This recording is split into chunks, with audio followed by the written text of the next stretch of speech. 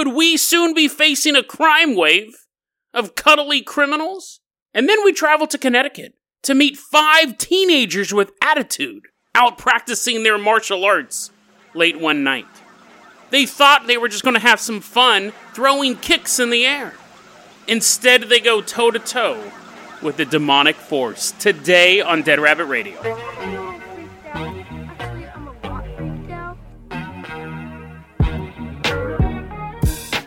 Hey everyone, welcome back to another episode of Dead Rabbit Radio. I'm your host, Jason Carpenter. I'm having a great day. I hope you guys are having a great day too. We got a lot of stuff to cover here, so we're going to get started. We got some breaking news coming, but first off, I want to give a shout out to our latest Patreon, Tommy Davidson.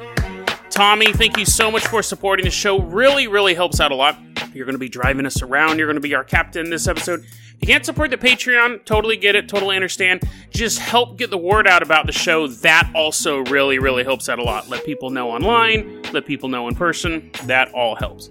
Tommy, let's go ahead and toss you the keys to the Dead Rabbit dirigible. We're going to take a little flight. This is a breaking story. I didn't plan on doing this, but it just popped up today. Let's go ahead and fly on over to Rochester, Indiana. That's the dirigible flying over. We're not going to be here long, so, take your tourist pictures now. If there's anything to see in Rochester, Indiana, I'm not for sure. But we're here because these 2 numbskulls, John L. Schultz the fourth, that means there was 3 preceding this guy, the 3 Stooges and then this guy, and then Donald V. Robin Jr. Allegedly, these 2 guys decided to shoot up 2 schools. These 2 idiots thought it would be a great idea to go shoot up 2 schools just as the school year starting and things like that. They were telling friends because they're so cool and they're like bragging about it and stuff. And then one of their friends who wasn't an idiot alerted authorities, and both these people got arrested. Yes, it is all alleged. So they're allegedly numbskulls. I do think it's funny, though, that they went and bought trench coats because they wanted to be like the Columbine dudes. They even have tattoos of Columbine quotes on their arms. Allegedly. I mean, I guess that's provable, right? I'm like, hey, dude, show me your arm. And he's like, I will allegedly lift up my sleeve. I'm like, whatever, just show me your arm. Anyways, these 2 guys are in jail. They had trench coats. That's not all. They actually had more stuff. It's just like there's a bunch of guys who don't like the rain. And the cops are like, oi, oi, oi. And they're arresting them. Guys were bragging they had access to guns and all that stuff. So the cops made a move, and they've arrested them so far. And then the county prosecutor goes, listen, it could be a case of free speech. It was an interesting thing. The prosecutor's like, the prosecutor goes, basically, when you're talking about like Columbine and worship, let me read you the actual quote, because it's such a bizarre quote.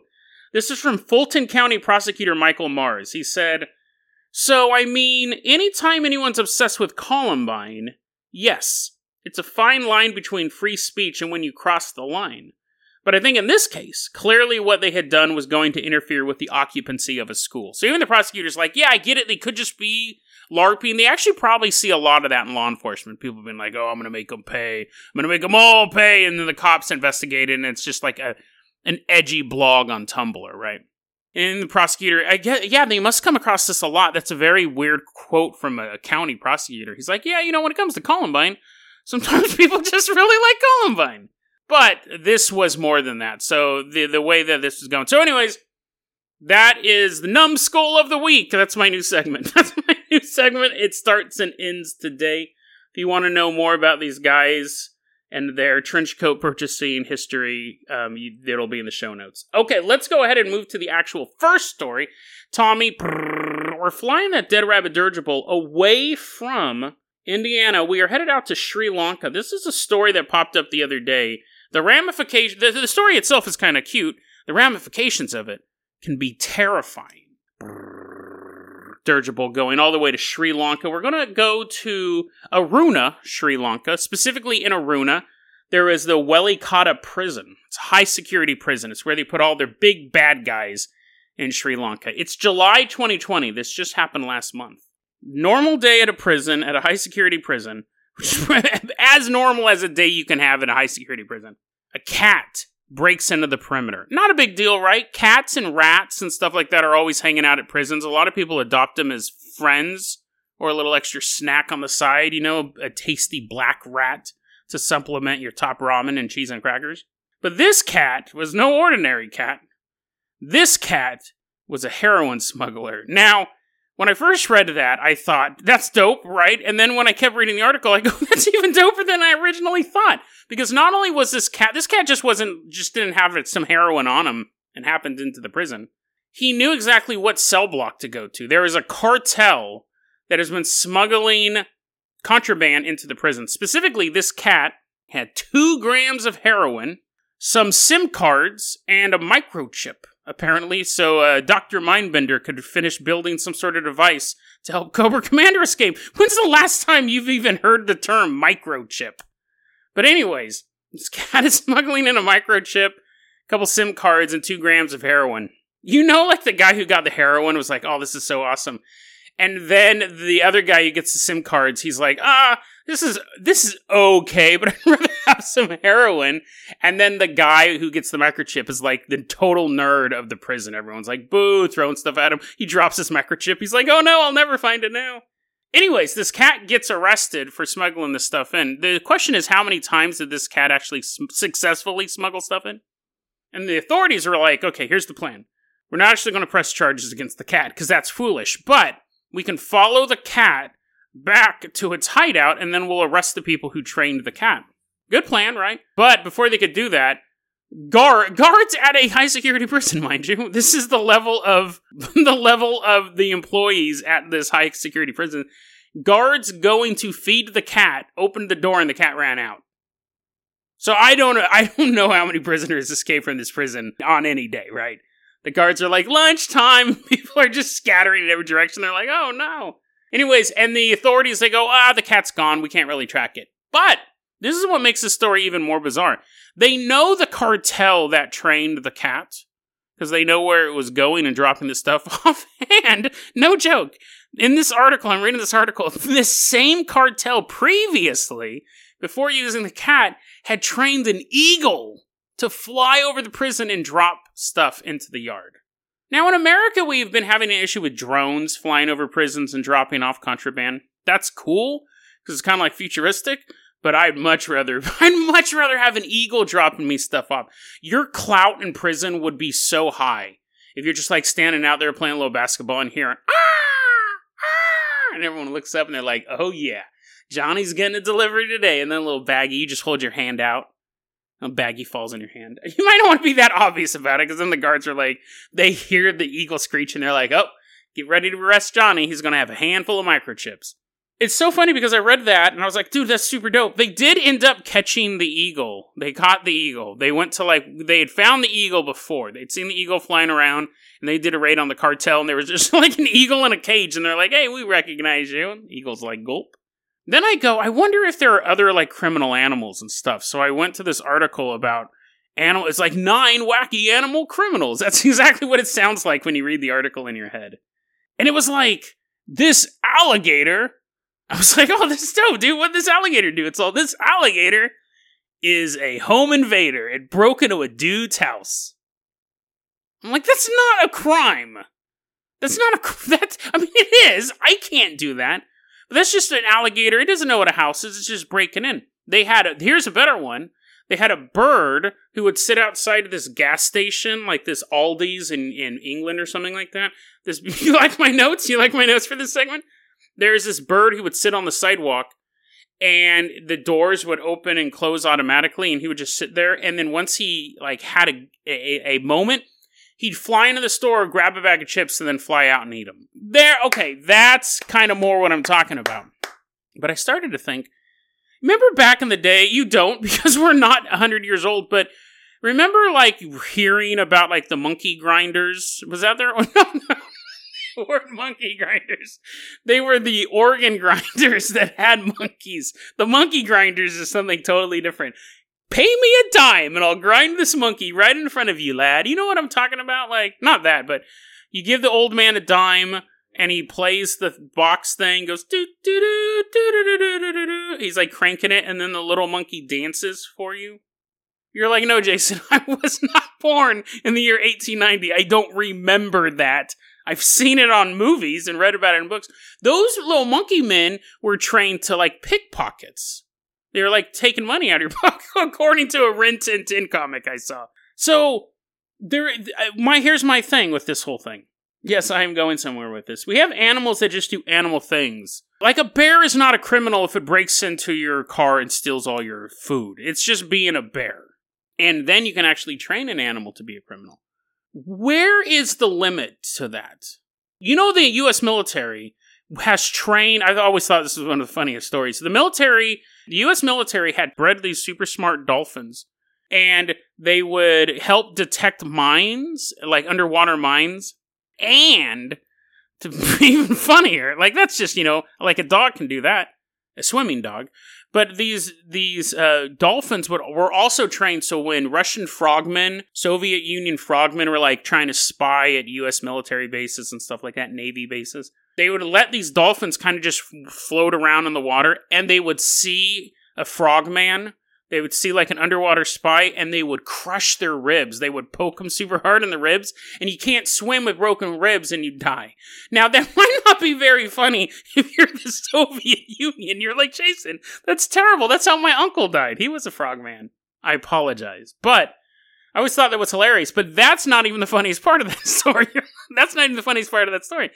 Tommy, let's take this Dead Rabbit dirigible out to New Orleans. We're going to New Orleans during Hurricane Katrina. That is where they actually had a training facility for these super smart dolphins. It was in New Orleans.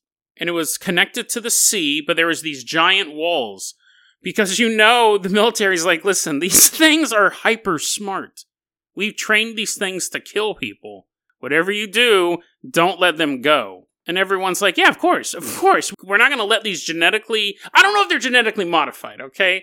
Wink, wink, nudge, nudge. I'm pretty sure they were. But they were, quote unquote, trained at the genetic level, maybe. But anyways, super smart dolphins. They were in this enclosure. And everyone's like, okay, this has worked for like 20 years. We've been able to keep these contained. And then Hurricane Katrina showed up.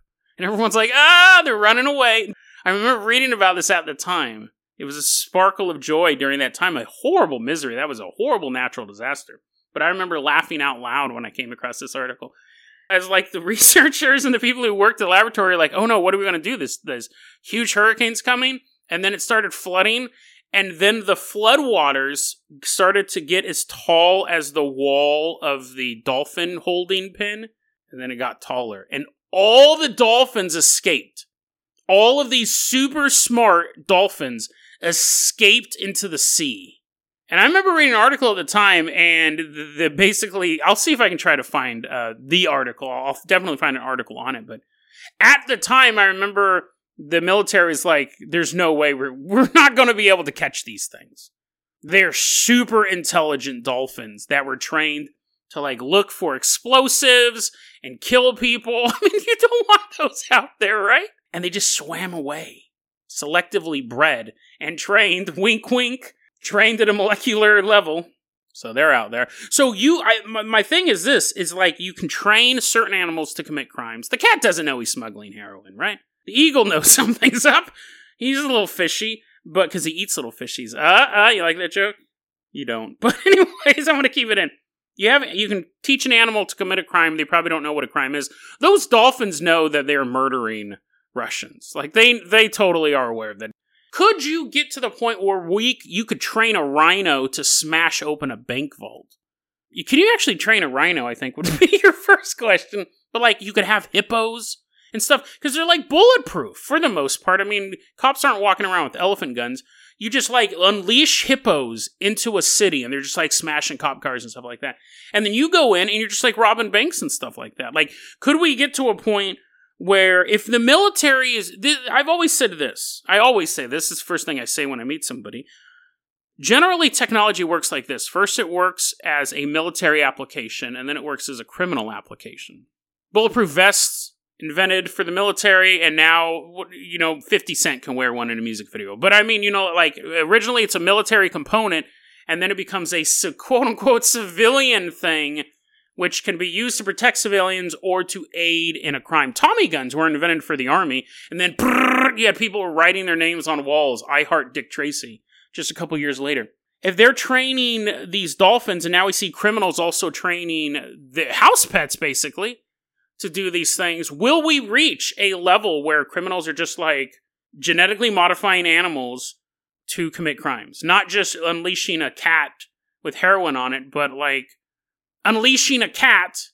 It successfully delivers the heroin, and as it's sneaking out of the prison, it's all and the cat had a bunch of geckos sitting on the cat, so it was completely camouflaged. Could never see it. Although I guess at that point, you could probably just genetically modify a giant gecko. But yeah, you could have a suit made of geckos, and you're just walking around and no one can see you. Everyone does wonder why you have 1,000 eyeballs, 1,000 little eyeballs on you. But, you know, it's modern art, and you're just walking around, you're perfectly blended in. No one would know. No one would know if it wasn't for that handful of microchips that you're holding. Let's go ahead, Tommy Davidson. We're going to stop giving the criminal underworld ideas. Let's hop in that Carpenter copter. We are headed off to Manchester, Connecticut. We're leaving behind a bunch of octopi. They've taken over the city. One of them is standing in the mayor's office. The mayor's laying motionless, covered in ink. A brave new world, my friends. A brave new world. We're flying away. We're going to Manchester, Connecticut. It's November 6th, 1999. It's 2 a.m. There's a man, he's sleeping at home. He's the Reverend David W. Bowser Sr. He's sleeping at home with his wife. And then, Reverend, open up. What? Ugh. He gets up and he walks through his house. He looks at the people and he sees two young men standing outside of his door. It's 2 a.m. He thinks he recognizes one of them, but both of them are dressed in all black. And he can see in the road is a car that contains 3 more men, also dressed in all black. And it seems that they have some sort of... Is that a sword? Reverend, open up! We need your help! Let's skip to a couple hours earlier. It's the Devil's Hop Yard State Park in East Haddam. There's 5 young men there in the park. It's late at night. One of them is swinging a baseball bat through the air. The other one has a sword. Shling, shling. The guy with the baseball bat's like, oh man, I can't wait till I get my allowance. I can buy a sword. Guy with the sword's practicing his sword moves. One of the guys is hiding behind a tree. Can you see me yet? Yeah, I can kind of see you. Move a little bit more behind the tree. Can you see me now? No, I can't see you. Perfect. These 5 men are martial arts enthusiasts. They just got done with a rigorous martial arts workout back in town, but they said, you know what? If we really want to perfect our ninja moves, we have to go to Devil's Hop Yard State Park. This is something they did. This wasn't like a spur-of-the-moment thing. They're like, what should we do, Denny's or pretend we're ninjas tonight? And they're like, well, we've never done the ninja thing. They've done this before. I don't know if they've done it at this specific location, but these 5 guys, they were all 18 or older, by the way, liked to pretend they were ninjas. They were training themselves in the martial arts, to be fair, but they also just like to pretend to be ninjas. So they would, they're swinging the baseball bats, they would do that to build muscle. Swing a baseball bat over and over and over again, you get big. They saw their heroes, Mark McGuire and Jose Canseco, get totally strong just by swinging a baseball bat. Sammy Sosa, totally natural. We actually believed that in 1999. I don't think they'd been exposed at that time, but swinging them baseball bats. Now, one of the guys there, his name is Paul Poniatowski. He's practicing his ninja moves, having a good time with his friends. Even if they're not going to be able to take on Oroku Saki anytime soon, it's still just a fun night with your friends. But while he's practicing his ninja moves, he hears Paul. He hears his voice clearly call out from the darkness. Paul, leave now, or you'll join us forever. And Paul kind of pauses for a second, looks around into the darkness. But he's not the only one who hears it. Paul, leave now, or you'll join us forever. He stops him in his tracks, and he asks, whoa, did you say that? What? Other friend goes, no, I heard it too, dude. I heard it too. At that point, playtime's over, right? You may not be the master of your ninja game, but you can practice that at a YMCA. It's time to leave a place called Devil's Hop Yard. They decide to leave. Todd Silber, he's the oldest one of the group. He's 23 years old. He's getting his stuff together, and he hears,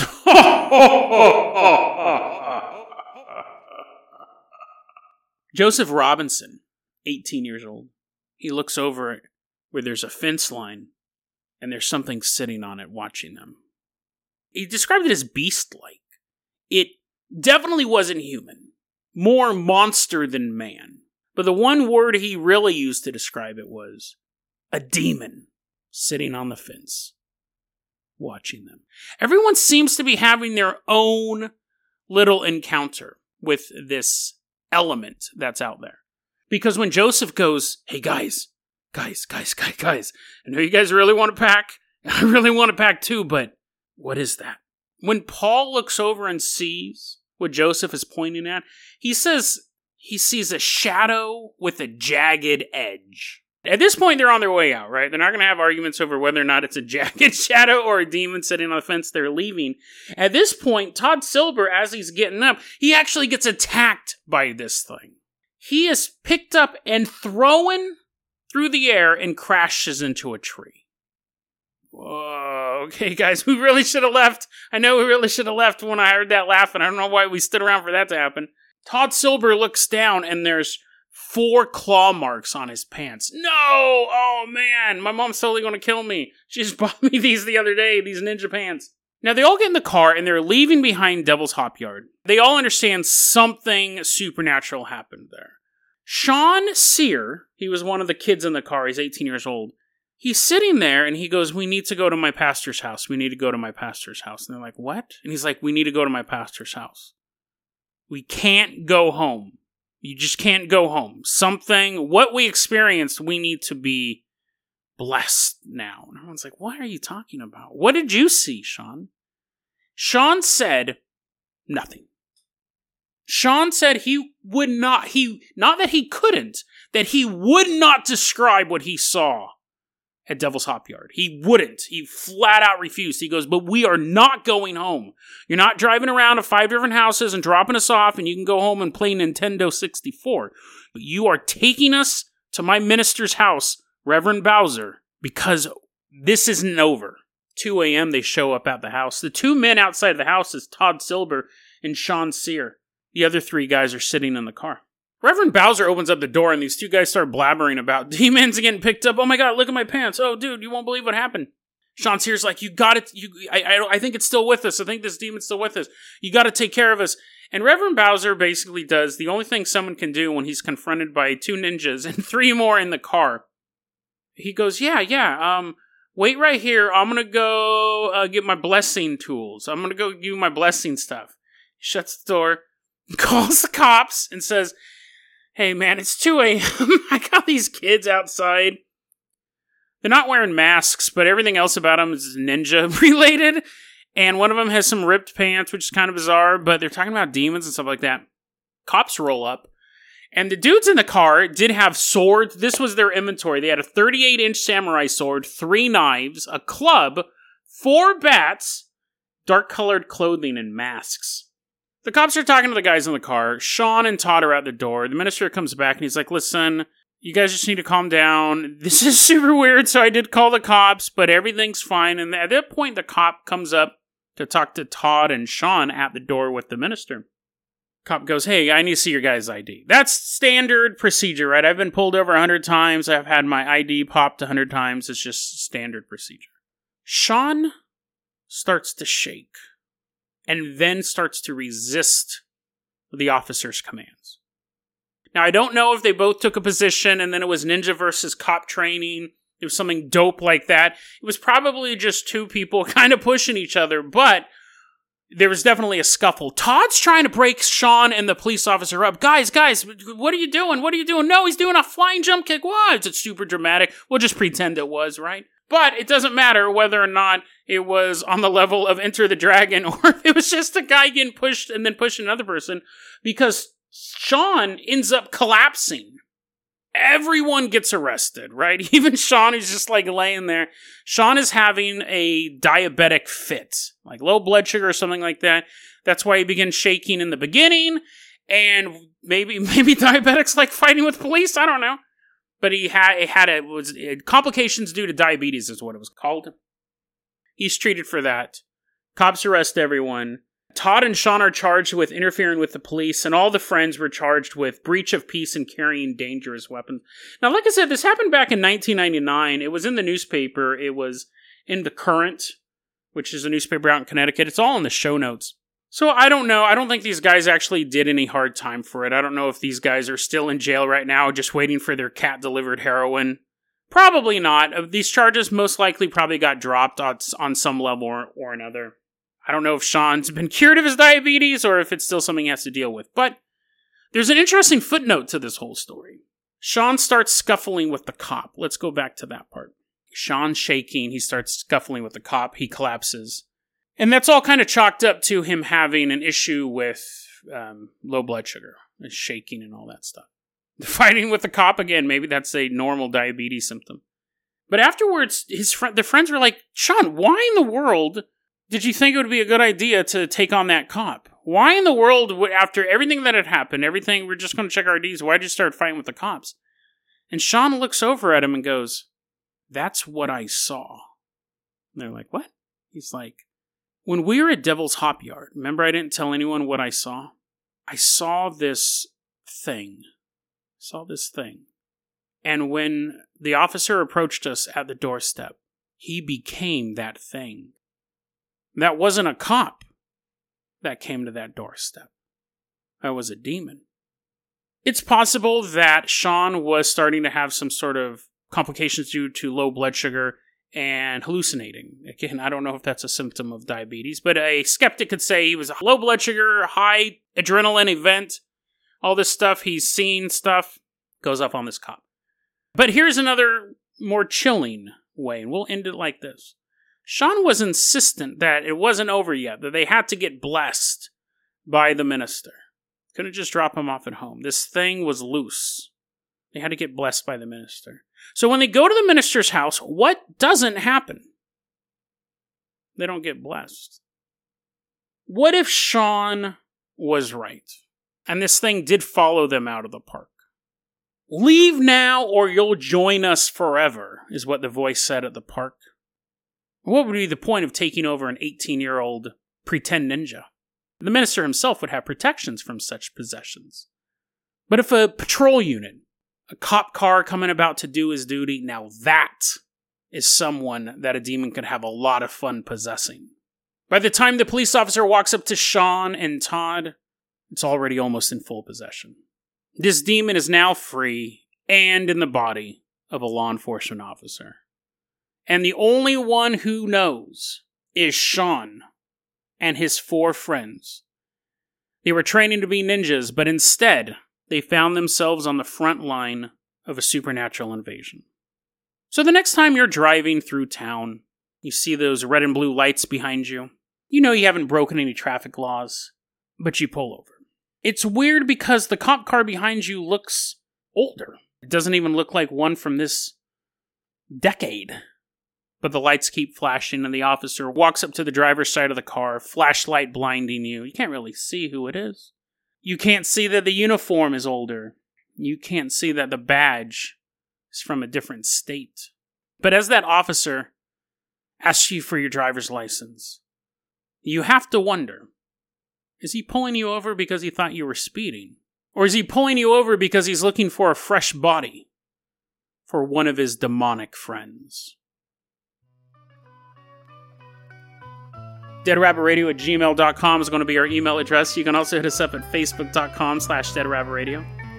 Twitter is @DeadRabbitRadio. Dead Rabbit Radio is the daily paranormal, conspiracy, and true crime podcast. You don't have to listen to it every day, but I'm glad you listened to it today. 500 episodes, season 11. Have a great one, guys.